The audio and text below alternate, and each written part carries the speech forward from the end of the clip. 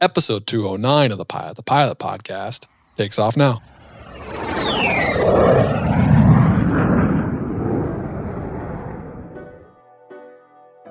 Fly with Garmin Avionics? Then grab your mobile device and make the Garmin Pilot app your cockpit companion. Get advanced functions you'll use before, during, and after every flight, including updating your aircraft's databases and logging engine data, plan, file, fly, log with Garmin Pilot. The Pilot Podcast is brought to you by The Finer Points. The Ground School app contains knowledge and skill videos. Check it out at learnthefinerpoints.com. My name is Michael Schneider. I'm the founder, executive director, and chief pilot for Pilots to the Rescue, aka Top Dog. And we transport animals that are at risk, mainly at risk of being euthanized. Aviation, welcome back to the Pilot Podcast. My name is Justin Seams, and I am your host. Today's episode is one that I was very, very excited about. It is Michael with Pilots to the Rescue, and they rescue puppies. I mean, does it get any better than aviation and puppies? What Michael's doing, what his organization is doing, it is incredible, and I would love to get involved with it somehow. Makes me want to buy a 6-seat airplane or a Caravan. I mean, obviously I can't, but it would be so cool to have one of those and go help out and go save the puppies. We talk about everything from his journey to becoming a pilot to the struggles he's had entrepreneurially and how he built this company and how he has just seen so much gratification. And it's not even about the money. It's about the successful mission and saving these dogs and doing such a great need in this industry and what is needed. Aviation, I hope you really enjoy this episode. If you do, check us out. Pilot the Pilot, Pilot's Coffee. Like I said in the last one, whole beans are here. Unbelievable coffee. Try it, share it, gift it. It's great coffee, and I can't wait to hear what you think. I hope you enjoyed today's episode. So without any further ado, here's Michael with Pilots to the Rescue. Michael, what's going on? Welcome to the Pilot Podcast. Thanks for having me, Justin. Yeah, I'm really excited to have you on. My dog is right next to me, so he is very eager to hear your story and how you are saving his kind, and he is eternally grateful for what you're doing. Oh, my pleasure. And my dog's here as well. She's a 100-pound Shepherd mix rescued from Tennessee.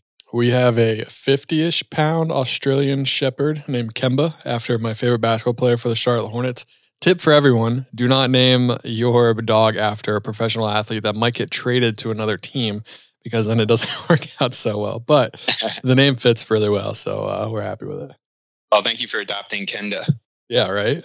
All right, well, let's get started. We'll talk about what you're doing, saving the puppies, as I like to say. But let's talk about you a little bit. Why did you get into aviation? Yeah, so my path to aviation started through skydiving. I was living in Cincinnati at the time, and a girl I was dating asked if I wanted to go skydiving for my birthday. And I had to think about it for maybe 2 or 3 seconds. I'm like, yeah, that sounds like fun. So jumped into what I believe to be was probably just a 182 with the seats taken out. I really can't remember. This was over 10 years ago, but I had never been in a small plane and never saw a single pilot with the instrumentation. You know, you're sitting on the floor with some dude strapped to your back. And that was a very exhilarating experience in itself, because they don't give you headsets. You're feeling all the vibrations of it. You know, it's loud and you're about to jump out of a plane. So after 3 jumps, I think it was my jump in Miami, I was thinking about getting my jump license. And I asked the pilot, if he could give me some information about the plane and what's it like to fly the plane. And he really encouraged me to take a discovery flight, just saying it's a little bit more practical than skydiving, because you can get to point A to B and you can actually take people with you. Skydiving is more of a solo sport.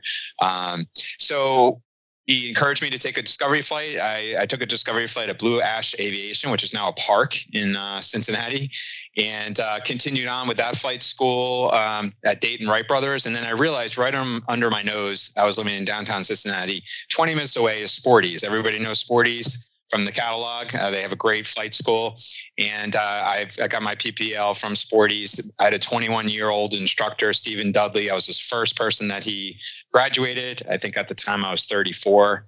Now I'm 45. So yeah, I've been flying 10 years. I'm commercial instrument rated pilot. And I got that milestone coming up very soon of 1,000 hours. I'm behind in my logbook entries. I'm sure a lot of people can relate to that. Oh my gosh, yeah.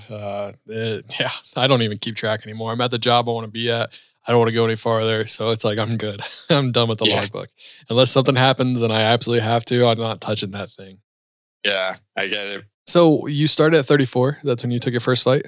I believe it was 34. Ish. Okay. Yeah, ish. What were like did you ever think about before about being a pilot? Was this completely new to you? Like, did just the idea of skydiving and being around these airplanes kind of get you open to thinking like, hey, I could do this too? Or was there always a little bit of a thought of I could be a pilot?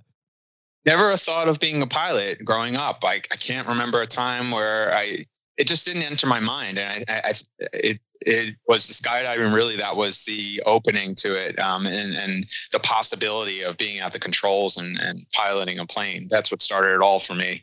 And I'm curious if other listeners or other people have heard similar stories of people skydiving and then wanting to fly the plane. I have to imagine maybe there's a conversion rate or a statistic there. I have no idea. Yeah, no, they need to work with flight schools and give a little discount for the people that are crazy enough to jump out. Be like, hey, it's way more fun if you just stay in the airplane. That's right. Well, debatable on who you are because you're adrenaline junkies. But so you get the idea that you can fly. This guy kind of not talks you into it, but says like, hey, this is pretty cool. Like, you can do this. Anyone can do this. Were you surprised how accessible it actually is to become a pilot? Like when you first have the idea of becoming a pilot, people always think of the why I can't do this. They don't think about like just to go do this. Were there any doubts? Was there anything kind of holding you back? Like, I was terrible at math. I can't do this. I was surprised how accessible it is and how many small airports there are right next to where you live. And the pilots come to learn. I don't know what the current statistic is, but there's nearly 4,000 airports, but maybe there's only like 1,500 that have the runway lengths long enough for jets. So I always, I didn't realize there's these tiny airports. Some of them are, don't have a control tower, or some of them you can just walk right on the runway. So that was very eye-opening to me when I walked down to the local airport and spoke to the flight school. Obstacles always come in the way with this type of stuff. And that's, part of a pilot's journey. It's emotional. It costs a lot of money. It takes a lot of time, but it just makes you such a better person when you're able to overcome those obstacles. Just like jumping out of the plane, skydiving, that was a huge eye-opening experience for me. And I came off that feeling like I could do anything.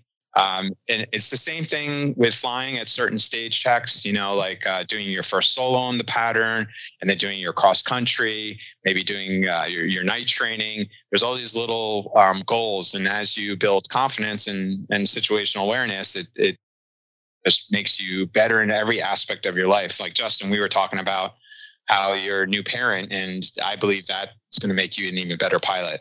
Yeah, anytime you challenge yourself to do something new, right? Anytime you kind of step out of your comfort zone, it improves you in so many ways, whether it's personally, whether it's with your relationships, whether it's professionally. I mean, learning something new and adapting it to your life can only help you. I mean, I can't really think of many ways that would actually hurt you or bring you down. So yeah, anytime you challenge yourself to do something, which is way easier said than done, because it is so much easier just to not learn something new and watch TV, right?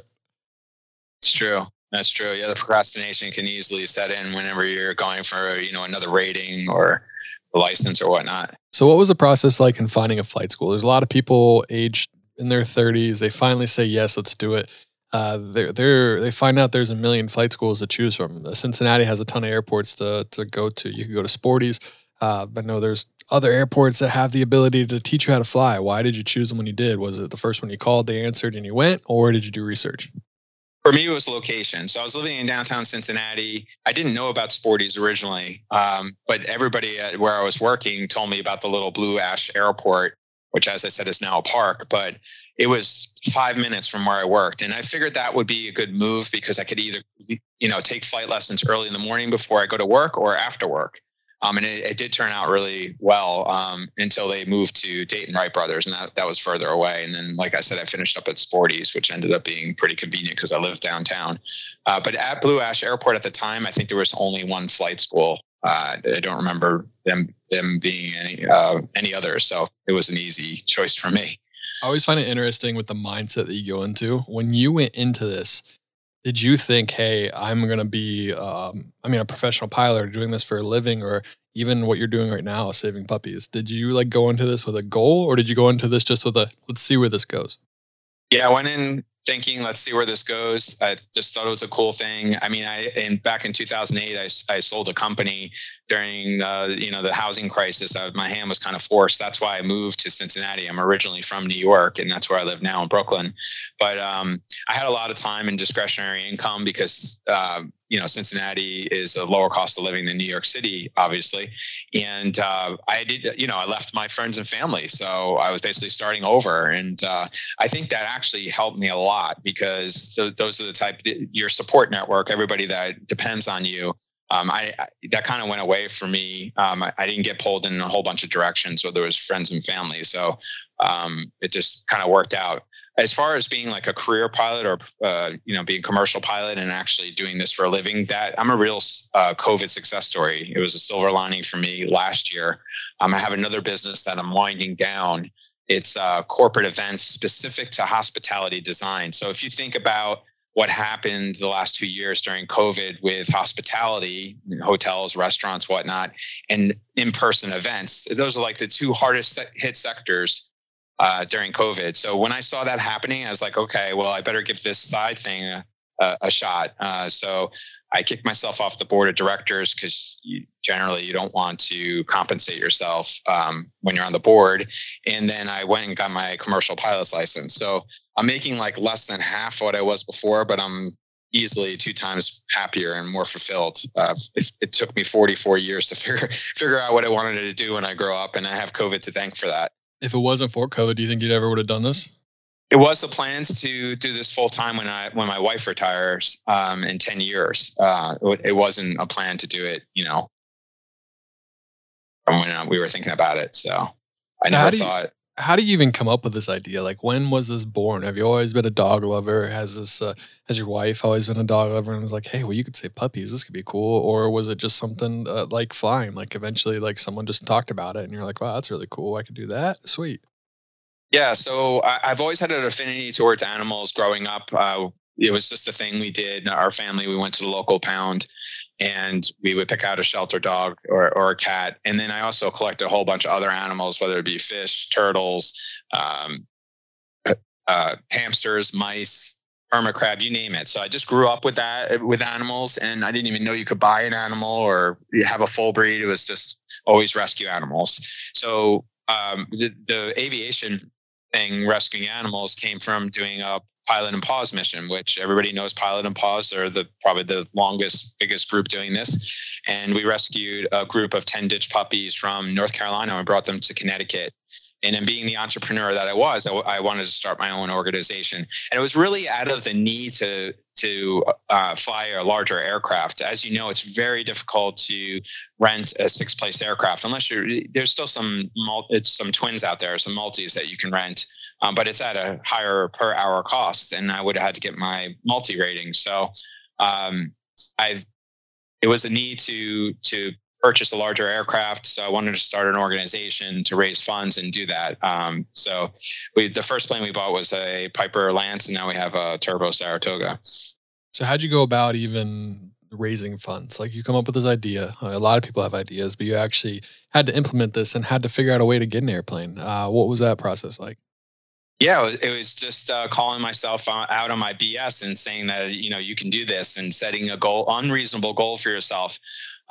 So basically, I set a goal within 48 hours. I wanted to raise $10,000 as like startup funds for the website and starting the 501c3 and all that stuff. So I leaned on my friends and family and I told them I only have 48 hours to raise this money. And they're like, why do you only have 48 hours? And I said, because that's the deadline I'm giving myself. And it's really important when you're trying to achieve something in life that seems huge to give yourself a deadline. Make it unreasonable, because you will really surprise yourself what you can accomplish if you do that, because we always procrastinate. We make every excuse in the book why we can't do something. I don't have enough time. I don't have enough money. I'm not smart enough.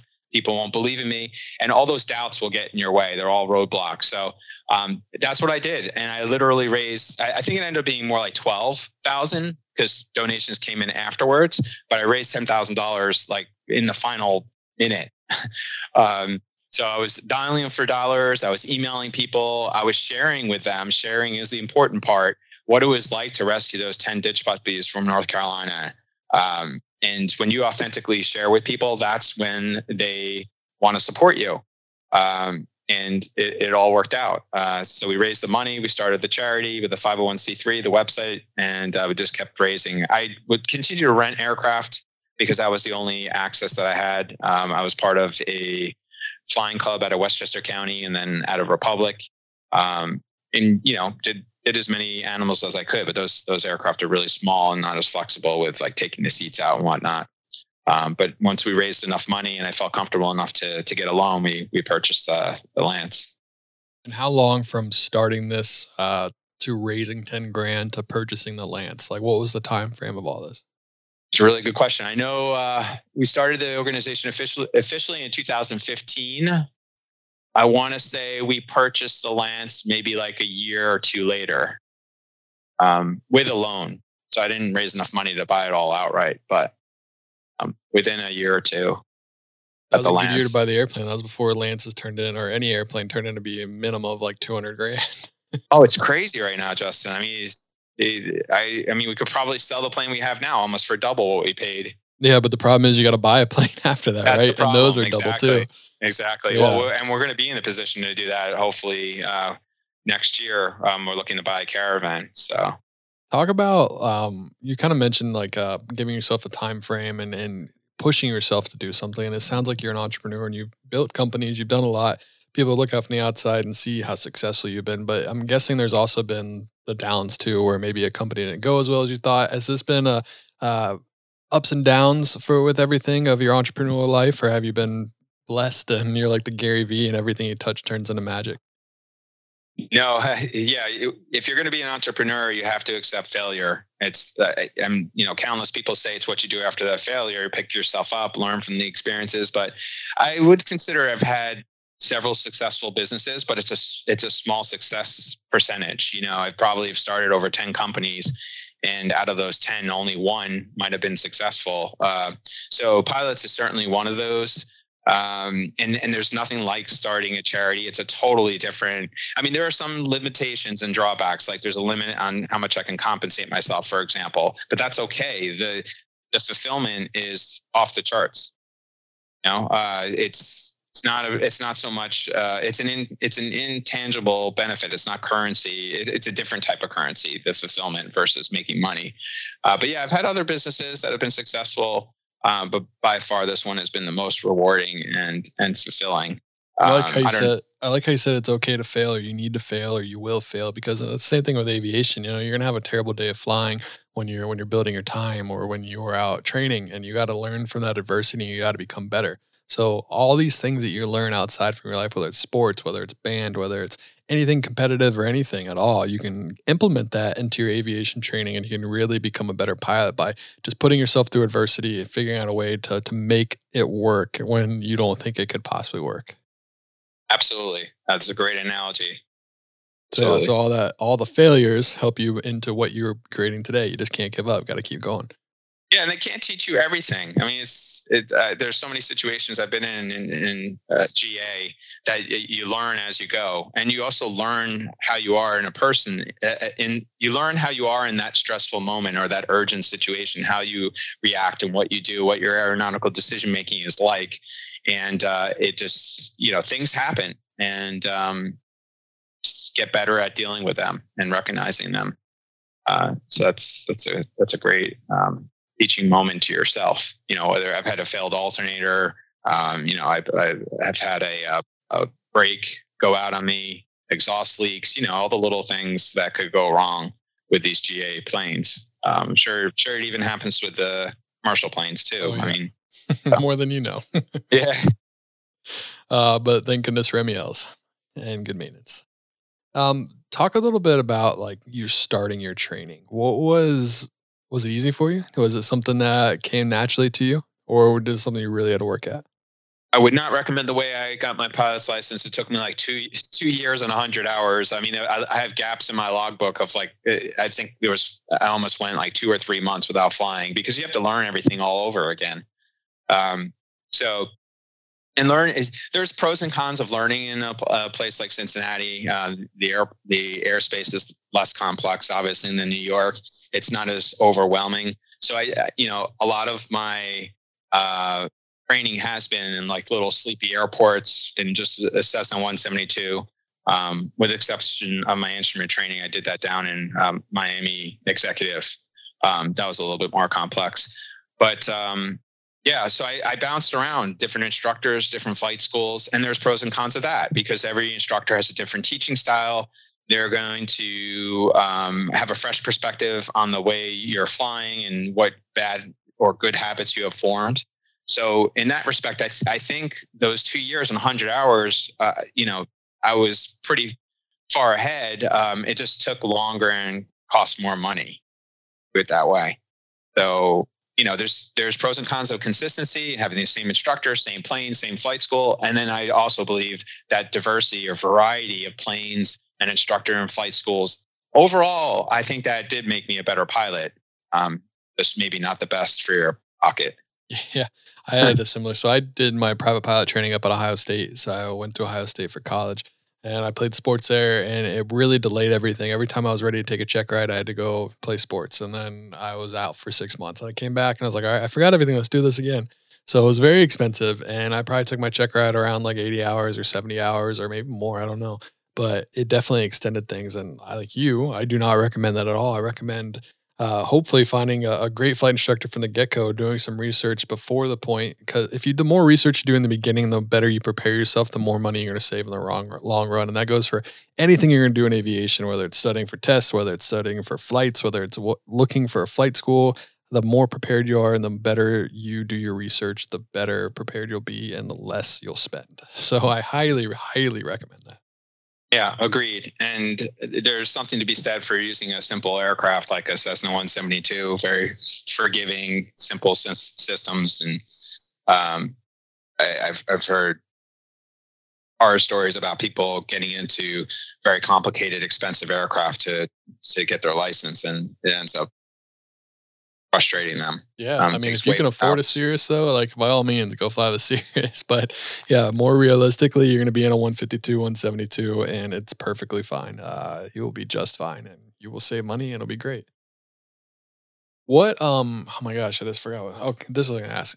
When I would take those time off, or not purposefully, but after I came back, there'd always be, you have the beginner's luck flight where you do really well, and then you have like that one flight that frustrates you to no end, and you really sit in your car when you're done. You're like, why am I doing this? This is taking forever. I'm wasting money. Did you have any moments like that where you're like, this is stupid, I'm done? Oh, absolutely, absolutely. I think on one of my cross countries requirements, I got lost. I had to use the bathroom. And I just felt like it was so impractical. And you know how they teach you way more stuff that you actually use, as pilotage and dead reckoning, GPS failures. I understand why they teach it and you got to know it. But this day and age, everybody's using all this fancy equipment with backups that will help you when you get lost. But so that did frustrate me. There's a GPS in the plane. They don't want you using it. They want you to, use your flight plan and all that stuff. So I did end up getting lost, and I wasn't as familiar using the GPS in the plane, and that was difficult for me. And having to go to the bathroom and holding it, that was fortunate also. So how'd you lost? I need to know. Don't quite. I think I couldn't find the airport. Yep, flying VFR. I think it was in Lexington, Kentucky. And I just couldn't for the life of me find it. So I just basically turned around and went back. So we sat down, we had more ground instruction, and he had me do it again, which I think was good. And that time I persevered. And we went over the GPS a little bit more in case I couldn't figure it out on paper. But you just got to get back up on the horse. Other things, certainly instrument rating was very difficult. That was a hard. A lot of people talk about that being one of the hardest ratings. So that was frustrating. Didn't so much give up, but I did sort of an abbreviated program down in South Florida because my dad lived there. I wanted to knock it out. I didn't want to do the 2 to 3 days a week over 6 months or however long.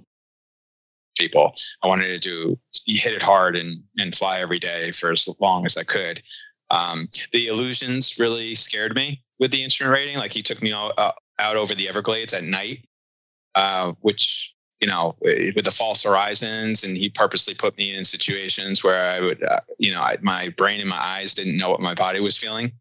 And even after I had an instrument rating, I've obviously gotten those illusions, but my training served me well in those situations. But that was a little scary for me. But it made me realize that, that's why we're doing this. So he did that very early on in the training, and I think that was good. And what else can I say? Those are kind of the only moments, other than some of the urgent situations that I mentioned, like losing an alternator, losing a brake. I'm just glad I've recognized the signs of those things. And because we all study, like, when you lose your alternator, you're only going to have a certain amount of power left, and you're going to start losing things, and you got to shut things off. Well, you got to actually recognize that you're losing power. So I guess my scan was good enough that I saw that the amp meter was basically flat, wasn't moving at all. And luckily we were getting ready to land. But those kind of failures do scare me. They pop up, even though we own and operate the aircraft and it's well maintained. Things break on it all the time. But stay the course. Yeah, and you're talking about losing an airport. It's still hard for me to find airports sometimes. Thank goodness for Garmin avionics and what I have in the airplane, because you just do an extended center line. And you're like, oh, yeah, we'll just fly to this, and then I'll intercept the center line and we'll find it for sure. So avionics and Garmin have really helped that, because, there are just some airports, nighttime, daytime, it's impossible to find, whether the runways just blends in perfectly and you don't see it until you're out on top of it. And you're like, oh, crap, I got to get down. Yeah, or overlapping airports where you think you're landing, like Essex County, where we fly out of. Perfect example. It overlaps Morristown. It's very easy to get them confused. The other day, coming in for a night landing, and I'm setting up for the runway at Morristown, only to realize that, wait, that's not the right airport. Yeah, that'd be a bad mistake. Don't do that. And you'd be surprised. 121 commercial pilots do that. I'm pretty sure not too long. Maybe like 10 years ago, or maybe not even that long. A Southwest pilot landed at the wrong airport, or landed at the wrong airport. So it happens. It still happens. Really? Yeah, it's crazy. Did you ever think about, or maybe still do you have any goals to go to the airlines? I don't. I guess I've created a situation for myself that I can, put food on the table, and I'm my own boss, and I'm doing, transporting animals. It's a lot different than people. And for what I understand, speaking to all the commercial airline pilots, is the type of GA flying that I'm doing is way more fun and satisfying, rather than what could be a grind, and having to kind of fall in line and follow all the rules. So I set my own schedule. I do everything single pilot, from loading animals to taking them out to flying the plane, doing content with all the GoPros and stuff like that. I do bring people along with me, which is helpful. I take advantage of those resources whenever I can, but I don't have any interest in flying in the airlines. Yeah. If you find what you love to do, whether it's being a CFI, whether it's doing what you're doing, or even you just want to be a private pilot, it's like, you don't have to go to the airlines. You can just enjoy aviation. You can make a living in so many other ways. So I think that's really cool. Exactly. Is this a whole family affair? Does like the whole family run everything, or is this just a Michael thing? Right now it's kind of a Michael thing. My wife and my mother-in-law help me sometimes with stuffing envelopes and marketing material and stuff like that. And then I have a fairly active board, which has a few pilots on the board of directors. And I have a great social media team. We've been just killing it on social media, and that has really put us on the court. We're starting to get more brand partnerships, corporate brand sponsorships, which I think that's going to be a great way to build the organization. So my 5-year plan is to kind of build this more out like Civil Air Patrol, mainly because Pilot and Pause is just doing such a terrific job with getting people involved in transporting a few animals, sort of the weekend warrior thing where you could take an animal or two and fly an hour or two away. They're already doing that, and they're doing it successfully, and they've had a long history of doing it. So I'm not looking to compete with them head to head. I think our niche is having a small fleet of aircraft across the country where we can connect these dots. And we would work with commercial pilots across the country on flying these planes, and with similar cabin size, whether it's a PA-32 or otherwise. And I'd like to use commercial pilots just because they're 99% of the time they're instrument rated and they have more experience. It will help with insurance. And those are the type of guys that are coming out to us and saying, we want to get checked out in the plane. So we can actually fall in love with GA again and do something rewarding with our certificate. Not that there's anything wrong with flight instruction, but as you probably are aware of, if that's what you're doing day in and day out, you probably you would love to do one of these type of missions with saving animals. So it's going to take us a little while to get there. I mean, the next plane we're trying to acquire is a Caravan, and that's expensive. But after that, I'd like to get back to these smaller aircraft. And here on the East Coast, putting an aircraft like in Atlanta would be perfect, because our typical missions are 6 to 8 hours. We're flying down to the Carolinas. We're going out to Tennessee, often to meet with rescues from or shelters from Texas. They drive and we meet them there. So we want to extend our range and get more pilots involved that way.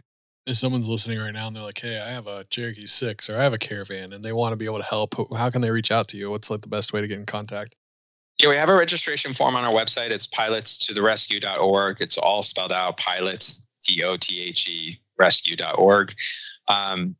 Yeah, I mean, I'm on the PA32 board. I'm on the Bonanza boards, and I've posted stuff there. But they're some of them want to help out, but I respect that they're aircraft, and maybe they don't want to take the seats out, or they don't want to put so many animals in there, or they don't want to fly 6 to 8 hours round trip as a volunteer, paying out of their own pocket, for example. So that's been the difficulty. That's why I think owning and operating aircraft and then pilots donating their time might work out a little bit better. But certainly we welcome it. We do welcome it, and we have worked with other pilots in their planes before. Let's take a break from today's episode to hear from our sponsor, RAA. Did you know that you could be investing up to $7,000 per year in a tax-deferred IRA for your spouse if they're not working? This is called a spousal RIA, and many pilots are not aware this strategy is available to help minimize your tax burden while simultaneously increasing your family's nest egg. Founded by pilots for pilots, and with 4 decades of financial planning and investment management experience, RAA is intimately familiar with the unique benefits, risks, and career timelines that pilots face. Whether you're early in your career like me, or you spent years flying the line, RAA is here to help you navigate your financial journey from takeoff to touchdown. To see if a spousal IRA is right for you, and to learn more helpful investment and money tips, download RAA's free 7 financial facts for pilots guide today at raa.com/pilot to pilot. That's pilot, T-O, pilot. And now back to today's episode. What you mentioned that you put a time limit, 48 hours to raise $10,000. Did you put a time limit on for your for the aircraft? I know it took longer and everything, but did you have a set goal in mind? Or I guess share a little bit more about continuing to build, because a lot of times you reach that first goal, there's a lot of excitement. You kind of reach this like mental high, and you're always trying to chase that high, and it might take longer to catch it, and there might be some burnout in there. Did you feel that at all, or were you kind of just like mindset to this goal, you're going to make it happen no matter what? Yeah, I definitely got sidetracked. I mean, I got married. I had four kids, or at least before we purchased the Lance, I'm sure I had at least one. So you definitely get sidetracked. I mean, there were years where we barely rescued any animals because of building my life and other facets of my life that I never did. I mean, I got married at 38 years old and had our first child so I got a little sidetracked, but the goal was to raise enough money to put a down payment on a plane, which I think it was like 20%. So once we raised that money and qualified for the loan, we went for it. What's been the hardest part of building this, the whole process? The hardest part of building it still is,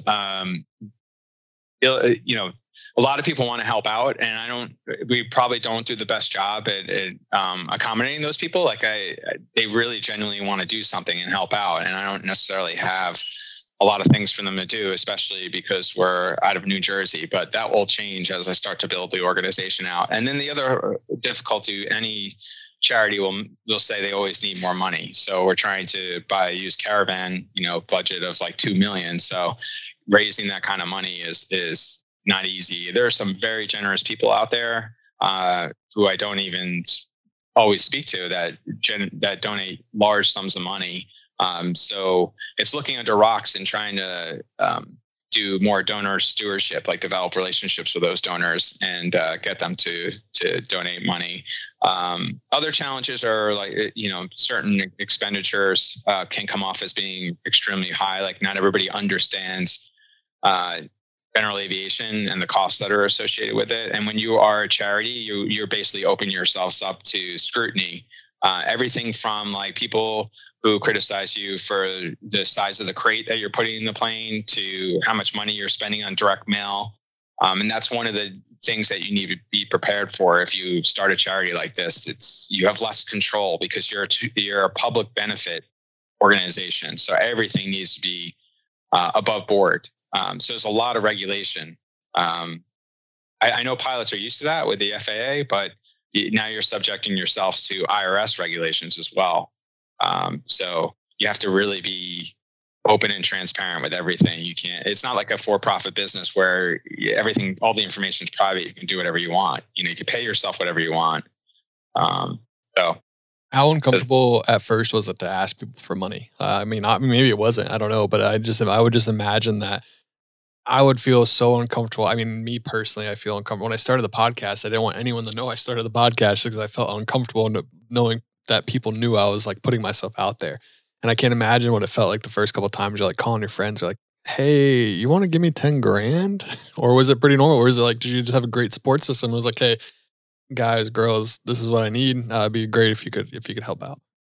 Yeah. So, it's not uncomfortable for me because I've been in sales my whole life and I've been an entrepreneur. And part of that is just swallowing your pride and just sharing why this is important to you and asking if they can contribute and support you, being authentic. But I can understand it can be uncomfortable for some. Not everybody is a natural salesperson or feels comfortable doing that. A lot of people just know me as that. And maybe sometimes I could be a little bit aggressive or pushy, but this was something that was really, I was really passionate about. Obviously, I'm passionate about flying and also saving animals. So I just focused on those two things and why it's so important for them to be a part of it and seeing this mission grow. Why they want to be involved. And listen, if people don't want to donate money, there are other things that they can do for you. Sometimes it's very easy to write a check. Actually, it's harder to roll up your sleeves and actually be in action and do something. So if you're asking for money and they don't want to donate, ask them if there's other ways that they might be able to help you. Like, do you know any people that really feel strongly about this cause that I could reach out to donate instead? Like referrals or connecting you. A lot of times it's about who you know. We're all, 6 degrees of separation. We all know someone who knows someone. So that's the second ask. And that may make you feel a little, or whoever's listening, if they're trying to raise money for something, make you feel a little bit more comfortable. Like come up with various reasons how people can help you. So that's not just you asking for money. You're not just money grabbing. And don't make it about yourself either. Like this, throughout this whole journey, I tried not to make it about me. Yes, I love flying. Yes, I get to fly a plane that I normally couldn't afford. But a lot of people ask me, how often are you flying these planes for pleasure trips? And it's like less than 1%. There is no pleasure trips. I'm only flying it for missions 99.5% of the time, So when you make it, don't make it about yourself, make it about the mission. Have you had any kind of maintenance issues that made you cancel flights or you just had to push them off a couple of weeks? I'd imagine a lot of these can kind of be time sensitive, or maybe like this dog's getting ready to be put down unless it gets picked up today. Is that something that happens? Absolutely. Yeah. Just last week, I was coming in from a flight from, I want to say it was Asheville, North Carolina. And I went to go disengage the autopilots at old Bendix King KFC 200 autopilot. And the disengage button just broke. It split right in half. And, the trim enunciator started blinking red. I had never seen that before. So, it was VFR. I was coming in a landing. It was nighttime. But the autopilot was in op. So I'm comfortable hand flying. I can't say I've had a lot of hand flying experience in that particular plane, but it's just a big Piper Warrior Archer or an Arrow, they're all kind of the same. They all handle the same. But in that moment, I was like, well, this could put a damper on my rescuing ability. Like, I'm not shooting approaches to minimum hand flying. Everything's going to have to be marginal or better for me to do these missions. And luckily, last week, it was all pretty good conditions the whole time. But I flew nearly 20 hours hand flying. And now the autopilot's working again. So, but yeah, I mean, that was something that happened just last week. Stuff happens all the time. The plane, and you just have to be ready for it. And, yes, it's true. If I cancel a flight, is it possible that these animals could be euthanized? I would say it is possible, but a lot of times these drivers, they're the real heroes in my mind, the people that are driving through the night often to meet me, to fly them to their final destination. They'll just figure out a way to drive the whole way in case, because anything can come up. It's not just maintenance, it's weather, as you know. So that has happened before. We've also, when we lost our alternator and the maintenance shop, I think it was on a weekend and they weren't open where we were landing. I think it was Rocky Mount. We rented a vehicle and drove the animals to Philadelphia. I remember dropping them off at like 3 a.m. We drove all the way from North Carolina. So stuff happens to us too. Yeah, adversity. You got to figure out a way and get it done. That leads me to another question of you kind of have like time sensitive of deals going on, trips, missions, and you're very, very passionate about it. I mean, it's clear to hear that. Do you find yourself with like get there-itis, putting yourself in a kind of a hairy situation or putting yourself in a situation that maybe you didn't really need to do? Do you find yourself seeing that, or are you pretty good at I'd be like, yeah, I don't really feel comfortable doing this. I can just sit here and we can go in a couple hours or we can go tomorrow. Yeah, I haven't had a get there itis situation that's forced me to like divert or, go miss and land in an alternate or anything like that. So I've been pretty good about that. And I've canceled due to sickness. I got COVID not too long ago and had to push all my missions to the following week because of that. I didn't want to put anybody at risk that flies with us or the people that I came in contact with. So I always err on the side of caution. It can become frustrating for the partners that we're working with. They may not understand. There's one situation I can think of where they wanted us to fly to Syracuse, and the Syracuse was just the weather. They were all socked in. It was ice. It was low IFR, and they had planned to have a driver meet us at Essex County, our home airport, but it ended up going later than they expected. So they canceled on their end, and they were scrambling to find another driver. So I didn't feel comfortable taking the animals on the plane without having that all in place. I mean, we mainly focused on the transportation. The partners work it out amongst themselves, who's dropping the animals off, who's picking them up. But in that moment, we had all the animals loaded on the plane. We were near Indianapolis, and it was disheartening to have to take them all out and put them back on the vehicle. I think ultimately that vehicle just ended up driving the whole way. But I really felt bad about the situation. But had I taken those animals in that flight before having everything worked out on the receiving end, I would have been responsible for figuring out how to house them. And they were asking me questions like, can't you just leave them in the hangar?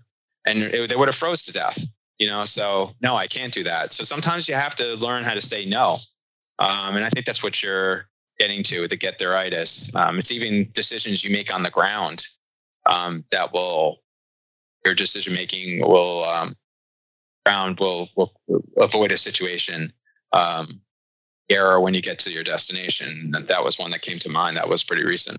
What kind of weather conditions do you fly in? Are you open to shooting approaches out of minimums? I'm obviously icing prize and no go because I'm guessing there's no icing capability or flight in and no icing. But what's kind of your personal minimums, or what would lead you to say no weather-wise? Anything marginal is fine. Hard IFR, I'll try not to do that. I've certainly shot approaches that have saved my life, and I'm lucky I've had that training.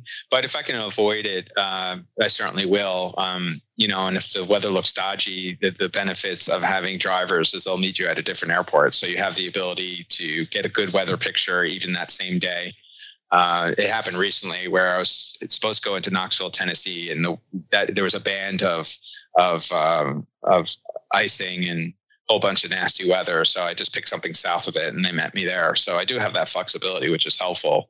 Yeah, I mean, sometimes if it's and if it's bad weather or low ceiling or whatnot, those are great days to go out, grab a safety pilot and practice too. I know they recommend that. So I'd much rather do that in my home airport or when I don't have a whole bunch of animals on board, or passengers that are not pilots and practice it. I don't want to practice something when I'm trying to do a mission. So to minimums, no, I'll never go and into an airport with a ceiling that's right at minimums, because you're just not giving yourself a comfortable safety margin. And I don't have the same equipment on board and that a lot of commercial airline pilots do. And furthermore, I just talked about a story where my autopilot broke as I was coming in for a landing. I was entering the pattern, I disconnected and it broke. So if I'm shooting approach to minimums, my autopilot breaks, because autopilot is really important especially if you're doing single pilot and you're shooting approaches, because you need to have that situational awareness. You don't want to be hand flying the plane and doing everything else down to minimums. I think that's a really bad idea. So I mean, you could practice it, but don't do it on a day where it's known to be. Yeah. Talk about the process of setting up a trip. So someone call, like, what does it look like? Today you get a phone call from someone and be like, hey, can you get these dogs? How quick does this happen? Are you like, all right, yeah, we're free today. Let's come and do it. Or is this like a week planned out thing, a month planned out thing? Talk about the whole, like, say you get a phone call today at 9 a.m. What's the process like for a day in the life or how a trip works? We generally book out 1 week prior. So sometimes it's further out, but it's generally 1 week prior, because there's a lot of variables. And the shelters, both on the origin and destination, have to make arrangements. They have to get paperwork. They have to get the vet to check out all the animals. So there's a bunch of things that needs to be done behind the scenes before we even pick them up. So the animals that you see, and it's unfortunate, they're the death row animals. We don't transport single animals. We always take a larger load. We're generally taking, if it's dogs, I would say on average 10. If it's cats or puppies, we could take as many as 30 and more. So we're taking a larger load. It takes time to get that prepared. So we generally shy away from the stuff that we get every day. We get emails like, this animal is going to be put to sleep within 24 hours. I mean, we're not mobilizing and flying, halfway across the country for one animal. That's more of the pilot and pause stuff, actually. It's perfect for that. But we need to fill every inch of that cabin because it's expensive to fly, and we need to do right by our donors and keep the cost per animal down as much as possible. Our operating costs. So want to make sure that so it's about a week lead time. We have 3 trips this week, tomorrow, Wednesday, and Thursday, and those plans have been in making over a week ago, maybe 2 weeks. What's been your favorite trip? What's like one that stands out? Was it your first one? Was it a recent one? Or is there any story in particular where just like you have a very vivid, good memory about it? Certainly the first one we did with the 10 ditch puppies, because that's what gave me the idea to start the organization. So I have very fond memories about that. And the president of our board, who's a pilot himself, he was with me on that trip. And other trips that were very memorable, the largest dog we ever rescued, I think, was an Alaskan Malamute, a 150-pound dog. So that was extremely memorable. And then the giant game of Tetris that ensues. We did a rescue just before the end of the year, and I saw the animals, and everybody was in disbelief that we were able to fit all the crates. So I'm constantly experimenting with different crates. We're constantly trying to see what we can take out of the cabin that buys us a few inches. So it's a real live game of Tetris, which is it's rewarding and challenging at the same time. How do you strap them down? Do you get their weights? Do you reweigh them? Like, what do you do for to make sure nothing moves, to make sure you're in limits with the plane? Yeah, so the weight usually doesn't become an issue because generally we're transporting animals that don't weigh more than 60 pounds. Right. Occasionally, so it's more of a volume thing than a weight thing. It's a volume thing. Yeah. It's a crate size, honestly. The crates that they have are way too big because all the animals just lay down and go to sleep. So we are constantly trying to figure out like how we can stack crates. Stacking crates only happens basically in the middle. It's club seating, so there's 4 seats in the back. It happens in the middle. That's where we can stack 4 crates. Everything else is just one layer and whatever we can fit on top.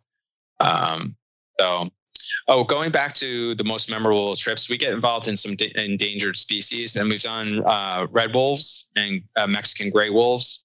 So those trips are very memorable because you're actually having an impact on the proliferation of that species. Like red wolves are the most endangered canid in the whole world, and where would dogs be without the wolves, right? So when we transport one of those wolves, we're actually helping that species survive. They're at the brink of extinction. There's only 10 known red wolves, collared red wolves in the world. So one of the wolves that we transport had like 10 pups and increased the worldwide population by like over 100%. It's just amazing to do that kind of work and know that, yeah. So that's very memorable. Do you have like a success rate? Like for your missions, do you see like 90% of all these dogs get saved or they get adopted? Do you have any kind of numbers with that at all? Well, so it's over 90% because any animal that we transport, the receiving shelter or foster organization, they can't euthanize. So if any animal happens to perish, and it does happen once in a while, it wasn't due to our efforts in transport. We've, knock on wood, not had any die in flight for any reason, but they may have some, virus or disease that they were not able to treat it. So unfortunately, it either died or had to be put down. But our success rate, I would imagine, is over 90%. I think I would have the hardest time of not wanting to adopt every dog. Like you see all these 10 dogs, they look really sad or they're just so nervous and you just want to comfort them. And you're like, well, they need to be saved. We can take them. It's like, why not? Let's take another one. Do you find yourself struggling with that? Or is that kind of an early thing? And now it's kind of, you understand it's more of like a mission-based job and you're just getting them to their next step. Yeah, it's that. Don't get me wrong, I would love to adopt more animals, but we live in a 1,500 square foot apartment in Brooklyn with I have 4 boys, 5 and under, and a 100-pound dog already. So there's just no room to put any animals here. We have a larger piece of property in the Hudson Valley, New York, near Balts. I've always thought about maybe starting like a temporary shelter or a waypoint for animals that we can house them, but everybody has talked me out of it because that's the side of the industry that's very cost intensive, labor intensive, and sticking to the transport is enough. I know there are so many great shelters and facilities out there that we don't need to start another one. But yeah, that's interesting. Because, if you're doing one thing great, it's like kind of stick with that and just be great at that. Once you dilute yourself and you bring on more, it's harder to be great at both things. And especially the other one takes more time away. Maybe your actual transportation hinders a little bit. And that's kind of where your bread and butter is and what really brings you joy. Yeah, and that's one of the things I learned, Justin, being an entrepreneur is you have to focus. If you're doing something well, just stick to that and do it the best you can. Don't start going off on all these tangents because it's going to dilute your mission and it's become a distraction. And that's one thing I've learned after 40 somewhat years of running different businesses. And I'm actually winding down some of these other businesses and projects that I have so I can focus on Pilots to Rescue and I can expand on it. And now I'm finally taking it seriously for all those times. So yeah, I love it. That's great. Anyone else that ever wants to do anything entrepreneurial in aviation, or even just, let's just backtrack and just say someone later in life, and 34 is not that late. There's people that are 60, 70, maybe not 70, but 60 that still want to go fly and get their private pilot license or do it, just enjoy aviation. What would you recommend to someone that has a full-time job, that's busy, that has family, that has kids, that getting in aviation? Like, what would you tell them to actually go do it? I've found that everyone says they regret putting it off every single year once they started it. It's like, man, I wish I would have done this 10 years ago. Do you find yourself in that same situation? I don't have any regrets. Of course, I would have loved to start flying earlier, but I can tell you things that I've started really early in my life, I ended up getting burnt out and abandoning it. Like a lot of the sports that I played in high school, I could have even played baseball in college, It's just I got burnt out. It wasn't fun for me anymore. So that's the disadvantage of starting too early. Everything happens for a reason. There's timing is important.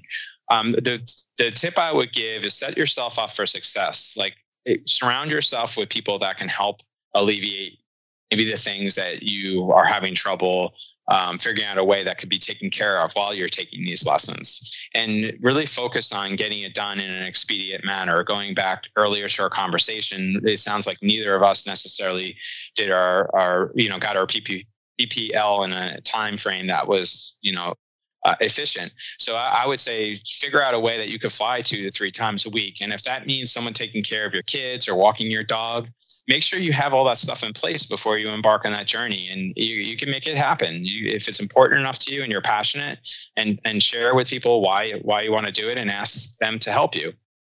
Yeah, 100% agree. That's great. Great advice. My last question is talk a little bit about how a caravan, specifically a caravan, and how it's going to help you, how it's going to drastically change your program, your business, and why it's worth the $2 million. Yeah. So the caravan's all about cargo space. I mean, the operating cost actually it's not much more than this Turbo Saratoga we're flying now. Maybe it's like $100 to $150 more, but think about the volume that you're taking. So the operating cost per animal goes way down. Even though you're spending a little bit more per hour. I mean, you could take at least 5 times the amount of animals, if not more.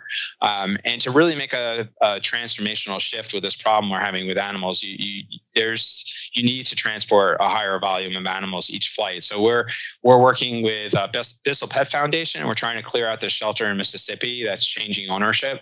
And we had to do it in 3 flights. We could have done it in 1 flight with that caravan, and we could have also flown all the way down to Mississippi rather than meeting people, in North Carolina or whatnot. Obviously, it's not a speed demon, but it's worth taking a trip if you could do it in 1 fell swoop. So it's a numbers game. It's an efficiency thing. And it's also really important for disaster response, because we could be bringing supplies in as well as bringing animals out, like what happened with Ida.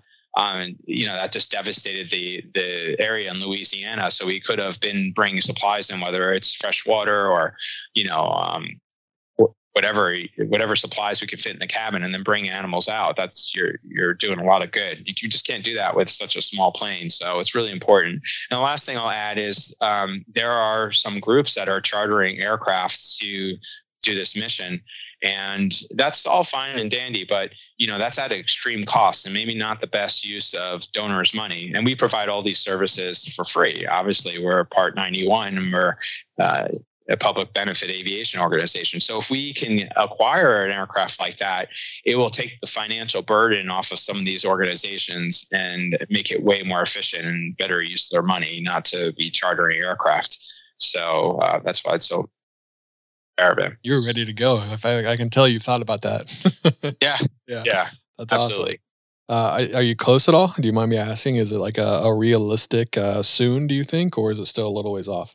I think it's a 23 thing, mainly because of the reserves that you need to keep, especially operating 2 aircrafts. And there's countless stories of people that didn't budget properly, didn't have a good reserve, because stuff goes wrong all the time. So although we probably could make it happen this year, it would really tap us out as an organization. So I think it's a 23 thing. And plus, back to what we said earlier, used aircraft are just going for silly prices right now. So it would make sense just to let that money accumulate, work for itself. Absolutely. All right, Michael, those are all the questions I have for you for that part of the podcast. I love what you're doing.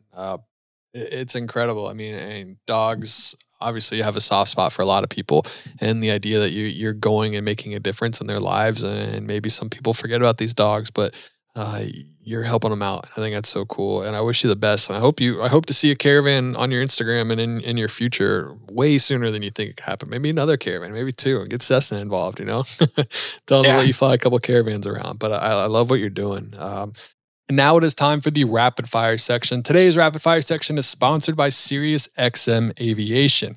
With high-resolution coast-to-coast composite radar and cloud-to-cloud, cloud-to-ground lightning updated every 2.5 minutes, along with always available weather products like METARs, EchoTops, and StormTrax, SiriusXM lets you fly confidently knowing that your weather information is available at 500 feet or at your destination 500 miles ahead. Check out AOPA.org/SiriusXM to get a 2-month free trial to try these products out for yourself. I'm sure they'll love to sponsor the puppies. So they are the proud sponsor of this part of the podcast. I'm just going to ask you very, very quick questions, and you just go ahead and answer them as fast as possible. Sound good? Sounds good. All right. What is your favorite airplane ever made? Well, I'd have to say this as a Caravan because that's the one we're trying to get. If you could have a corporate jet, what corporate jet would it be?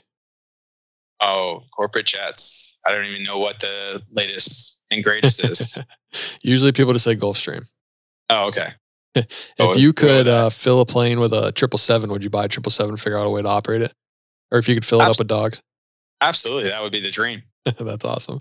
What's the ugliest airplane you've ever seen? Oh, probably some of those seaplanes. They're a little funny looking. What's something you wish you knew before you became a pilot?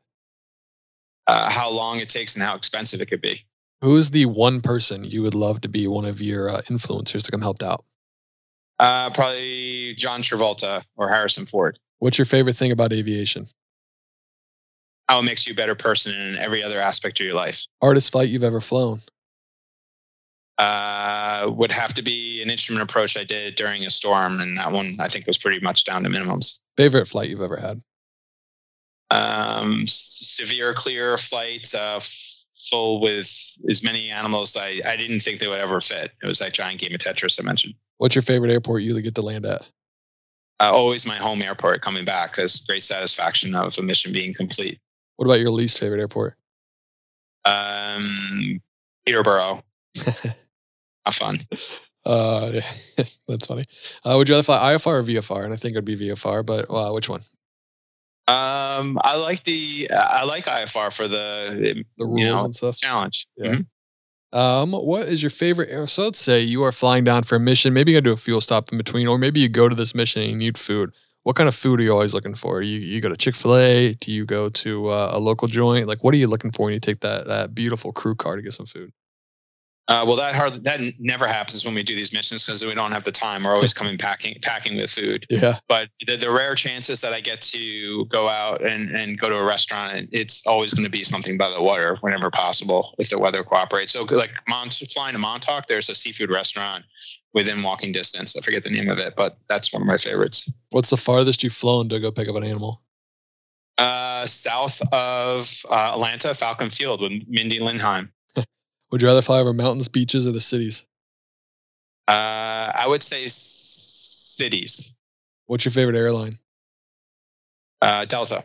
Would you rather have, so you're taking off in your plane, would you rather have as many short flights as possible? Like maybe you got to pick up you have 6 different pickups for animals, or would you rather have long flights? Yeah, I'd rather have the long flights. That's a lot of takeoff and landings and taxiing and such. What's the hardest check ride you've ever taken? Instrument check ride. Biggest regret in your career so far, if you have one? I don't have any regrets. What's the biggest win of your career? Biggest win, I would say, is getting the instrument rating. If you could do it all over again, would you train 141 or 61? I think the 141 would be more. It would have been more efficient. And I would ask this, but I know the answer to it. Piper or Cessna? Actually, that's a good question because you currently fly a Piper and you've had other Piper, but you really want a Caravan. So when it all comes down to it, which one? Take out the Caravan. Just what airplane would you rather have, a Piper or Cessna?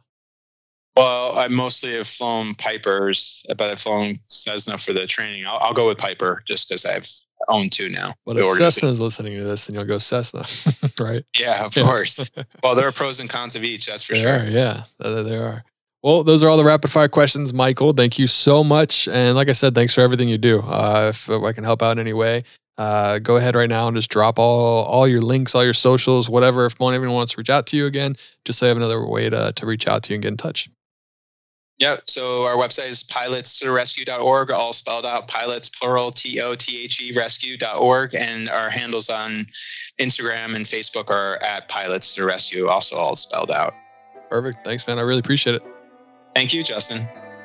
Aviation, that is a wrap of episode 209. Thank you so much for listening to today's episode. If you enjoyed it, check out Pilots to the Rescue. It's an amazing organization. Check out Pilots Coffee, the best coffee in the game, whole beans and ground coffee.